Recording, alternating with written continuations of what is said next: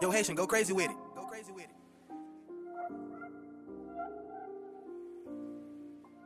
Woods.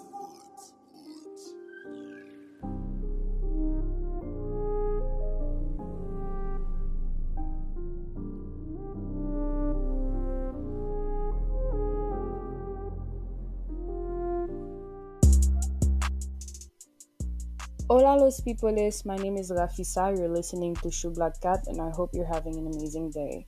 If you like that beat, that's Haitian's work, look him up on Instagram and Zindol is at one Haitian, that will be the number one, Hayshun. Today's episode is titled Beauty of the Untouched. Let me show you why. Picture a forest.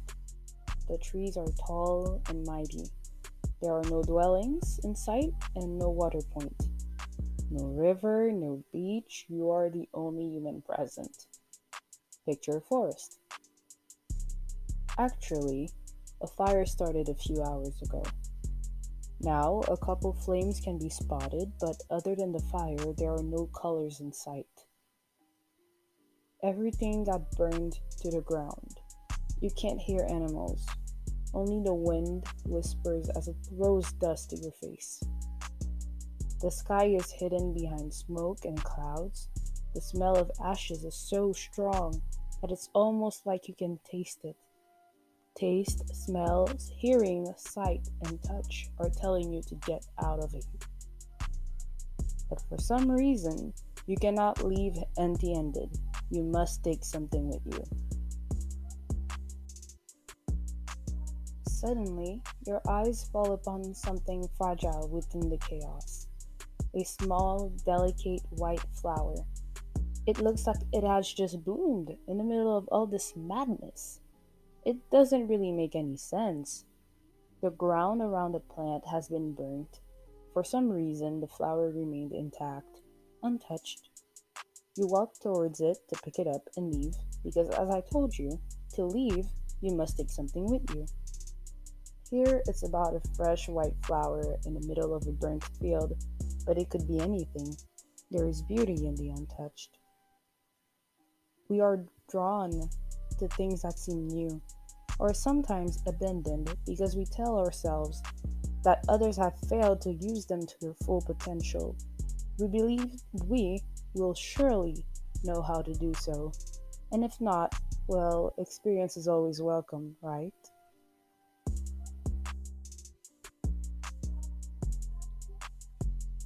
The problem is that sometimes we're so attracted to novelty, to that new experience, that we fail to properly analyze many situations before making decisions. Let's take self-care routines, for example. Whether it's fitness, a diet, or hair care, changing routines every week won't allow you to monitor your progress. It takes discipline and a routine to notice changes, and it probably takes time to reach your goals. Perseverance is key. In the context of product use or a diet, changing the elements of your routine too often might keep you from figuring out what's actually working for you. But when we hear someone talk about a new possible way to do something, we're often lured away from our usual ways. This attraction to novelty, to the untouched, is also observable within relationships.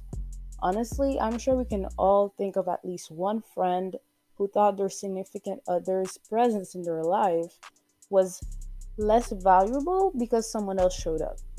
To be fair, I will consider the fact that sometimes someone else can make you realize what kind of specific things you've been unconsciously missing in a relationship. But here I'm talking about a specific behavior. I'm talking about the instance where someone genuinely felt fulfilled in a relationship and was singing their partner's praises just to dump them a week later and be disappointed by their new partner because they disregarded all the positive aspects of their previous relationship. Don't get me wrong, by all means, you do you. I'm just pointing out the fact that when we let ourselves be blindly amazed by newness, that's very much what we become, blind. almost incapable to evaluate a situation properly. I think we can end up making these types of mistakes in every aspect of our lives. So be mindful of the effect of newness on you. Be mindful of negative feelings such as extreme jealousy, trying to slide into your thoughts. Because these sorts of feelings have a way of making us see things one dimensionally, from a single specific point of view. Always remember there is usually more than one outcome to things. Let's rewind. You are in the forest, you see the delicate flower, you have not picked it up yet. Have you analyzed the facts? The instruction was not to leave empty handed. I never mentioned leaving with something intact. There was a fire, there is ash everywhere. Wood ash has great fertilizing properties. You are not sure how fast that flower can reproduce, but the ash will probably help the process. If you pick up the flower, you are not going to save it. It will wither. The best thing to do is to grab just about anything else and leave. The best thing to do is not to pick up the flower. It is to let it untouched. Thank you for listening to today's episode. You can follow Shoe Black Cat on Instagram or Twitter. That will be CHOUBLAK4, the number 4. You can also subscribe to whichever platform you're listening this from. I am an artist and you'll find my work on Instagram. My handle is at Rafisarelo. That will be RAFISARELO. Have a blessed day. Ciao, ciao. Bye bye.